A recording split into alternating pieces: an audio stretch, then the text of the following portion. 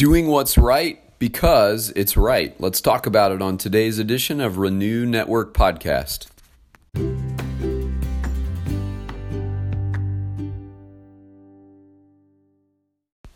Good Monday morning, my friends. I hope that you had a good weekend and that you're feeling rested and rejuvenated, ready for the new week.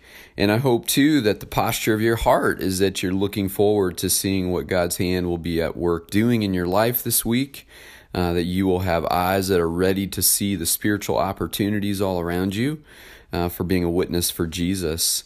Today we're moving on into the second part of Luke chapter 10.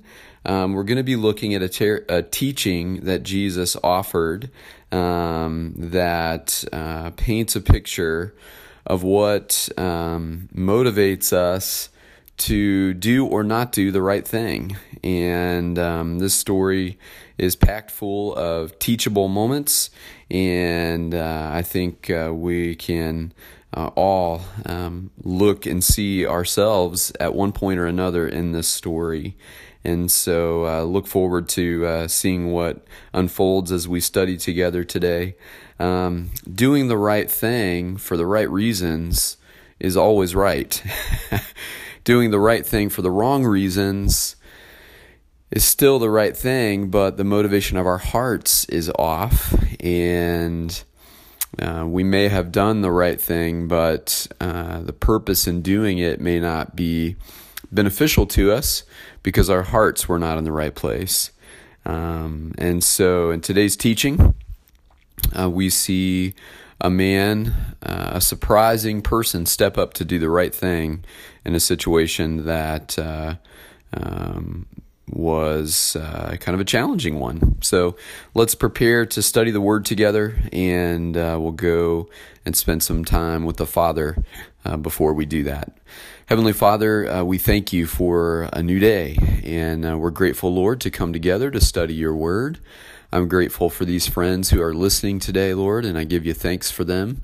I thank you, Lord, that you've implanted in their spirit a hunger and passion for your word, Lord, that they're looking to take it deeper, that they're not satisfied with the way things are in their spiritual journey, but they're hungry for more and more of you, Jesus. And I am too. And so we come today, Lord God, hungry, and we come ready to study your word, asking that you would teach us everything that you would want us to know about what it means to walk as members of your kingdom, as your disciples in the world. Father, empower our faith today, empower our discipleship, and help us to see clearly what you want us to see through this teaching today, Lord God, and help us to have the courage to apply it to our lives as your Spirit leads us. We pray all these things in your name, Jesus. Amen. All right, Luke chapter 10, verses 25 through 37. On one occasion, an expert in the law stood up to test Jesus. "Teacher," he asked, "what must I do to inherit eternal life?" "What is written in the law?" he replied. "How do you read it?" He answered, "Love the Lord your God with all your heart and with all your soul and with all your strength and with all your mind, and love your neighbor as yourself." "You have answered correctly," Jesus replied. "Do this and you will live." But he wanted to justify himself, so he asked Jesus, "Who is my neighbor?" In reply, Jesus said, "A man was going down from Jerusalem to Jericho when he was attacked by robbers. They stripped him of his clothes, beat him, and went away, leaving him half dead. A priest happened to be going down the same road, and when he saw the man, he passed by on the other side. So too a Levite, when he came to the place and saw him, passed by on the other side. But a Samaritan, as he traveled, came where the man was, and when he saw him, he took pity on him. He went to him and bandaged his wounds, pouring on oil and wine. Then he put the man on his own donkey, brought him to an inn, and took care of him. The next day he took out 2 denarii and gave them to the innkeeper. 'Look after him,' he said, 'and when I return, I will reimburse you for any extra expense you may have.' Which of these 3 do you think was a neighbor to the man who fell into the hands of robbers?" The expert in the law replied, "The one who had mercy on him." Jesus told him, "Go and do likewise."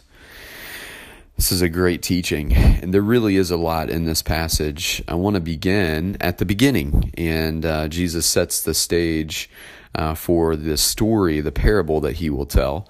He's engaged in a conversation with an expert in the law, a Pharisee or a Sadducee, or one of the teachers of the law, and the law being the Torah, the 5 books of the Torah.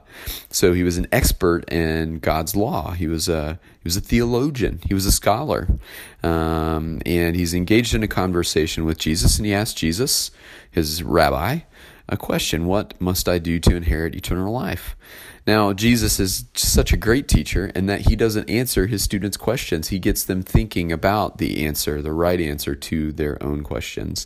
And so he asks questions of the student's question, of the teacher of the law's question. He says, "What's written in the law? How do you read it?"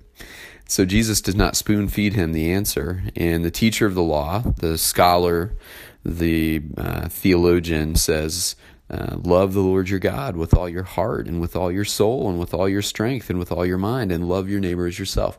So now, I love this response because it's spot on. And the answer is still the same today. Eternal life comes from loving Jesus. Jesus said in John 17 that eternity begins when people are engaged in a relationship with God the Father and God the Son. It's through knowing Jesus that we inherit eternal life. It's through relationship. And relationship is at the core of this man's answer to Jesus today. He says, love the Lord your God with all of your heart. We love God when we commit ourselves to him, when we tether ourselves to him, when we say to God, Lord, you are all I want, all I need, and I am devoted to you. And he says, love him with all your heart. That's the spiritual core of your being, your soul. That's who you are. That's the core of your being. And with all your strength and all your mind, with all your energy. And then let not your mind ponder anything but God and the ways of God. So we love God wholeheartedly with every aspect of our being. And then the response was, love your neighbor as yourself. Now this means as we take care of ourselves, as we invest in ourselves, as we position ourselves for good, that we would want and do the same things for others. That is a high calling and a challenging teaching, but it's exactly the right answer. And Jesus affirms that. He says, you've answered correctly. Do this and you will live. In other words, devote yourself to living this way, and that is how you will receive eternal life. But he wasn't done. Jesus says Luke says he wanted to justify himself, and so he asked Jesus, who is my neighbor? So Jesus tells him a story. A few mornings ago, we talked about the Samaritans and the Hebrews and the differences there, and the vehement opposition of each group to the other. Samaritans were considered sort of half-breed Jewish people because as the diaspora occurred, they married into local tribes and embraced their customs and religious practices. And the Hebrews fancied themselves as staying pure as God's pure people, undefiled by the local customs of the pagan people around them. And so they grew to hate each other. And the story Jesus tells is interesting. A Hebrew Jewish man is traveling through an area and gets beaten, disclothed, robbed, and left for dead.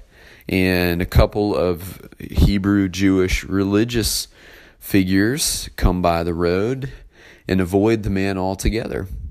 And in stumbles a Samaritan man onto the scene on the same road, and he's clearly aware that the man who's lying on the road, beaten and dying, robbed of his dignity, is a Jewish Hebrew.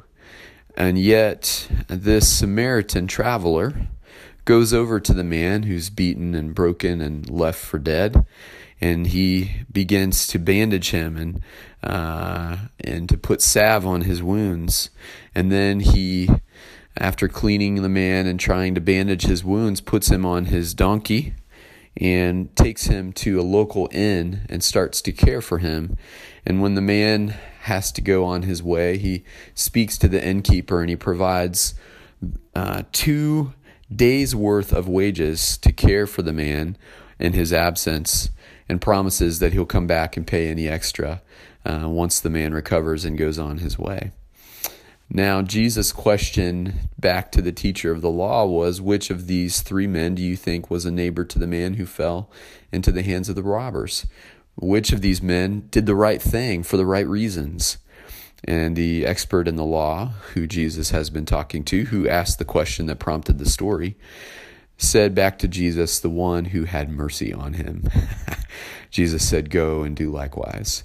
And the message to us today, in the face of people that we meet who are beaten and broken and bruised, and their dignity has been stolen, and they're laying in the road left for dead, is that we should go and we should bandage their wounds, and we should care for them, and we should make sure that we're doing what we can to get them back on their feet.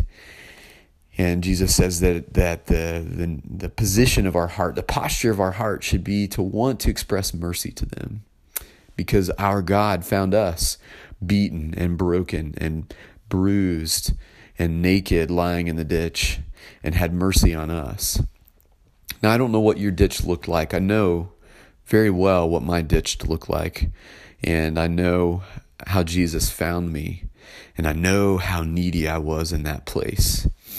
And I know how easy it would be to wind up back in that same ditch if it weren't for his grace and mercy at work in my life. And maybe you know how easy it would be to wind up back in that ditch in your life too, apart from his grace and mercy. Doing the right thing for the right reasons is not hard when we are reminded of the mercy of God that's been expressed in our lives. And when we are committed to loving the Lord with all of our heart and our soul and our strength and our mind in the way that Jesus says, and when we are committed to loving our neighbor as ourselves, expressing mercy in the way of Jesus to the broken, bruised, beaten, and disencouraged that we find should really be the desire of our heart. And I hope today that would be the posture of your heart as you go into this new week. You're going to run into some broken and beaten and bruised people that need the mercy of God expressed in their lives. And I pray that you would have a quick response when you see those people, when you run into those people, when you brush shoulders with them, and that their brokenness, like the Samaritan man traveling on the road, that their brokenness would move you to take action for the sake of Jesus. I love you, my friends, and I pray that this teaching moves your heart as it has moved mine and challenged and inspired me as well to go and do likewise as Jesus instructs us to do. God bless you today. Thanks for listening. Have a great day, and we'll get caught up again tomorrow.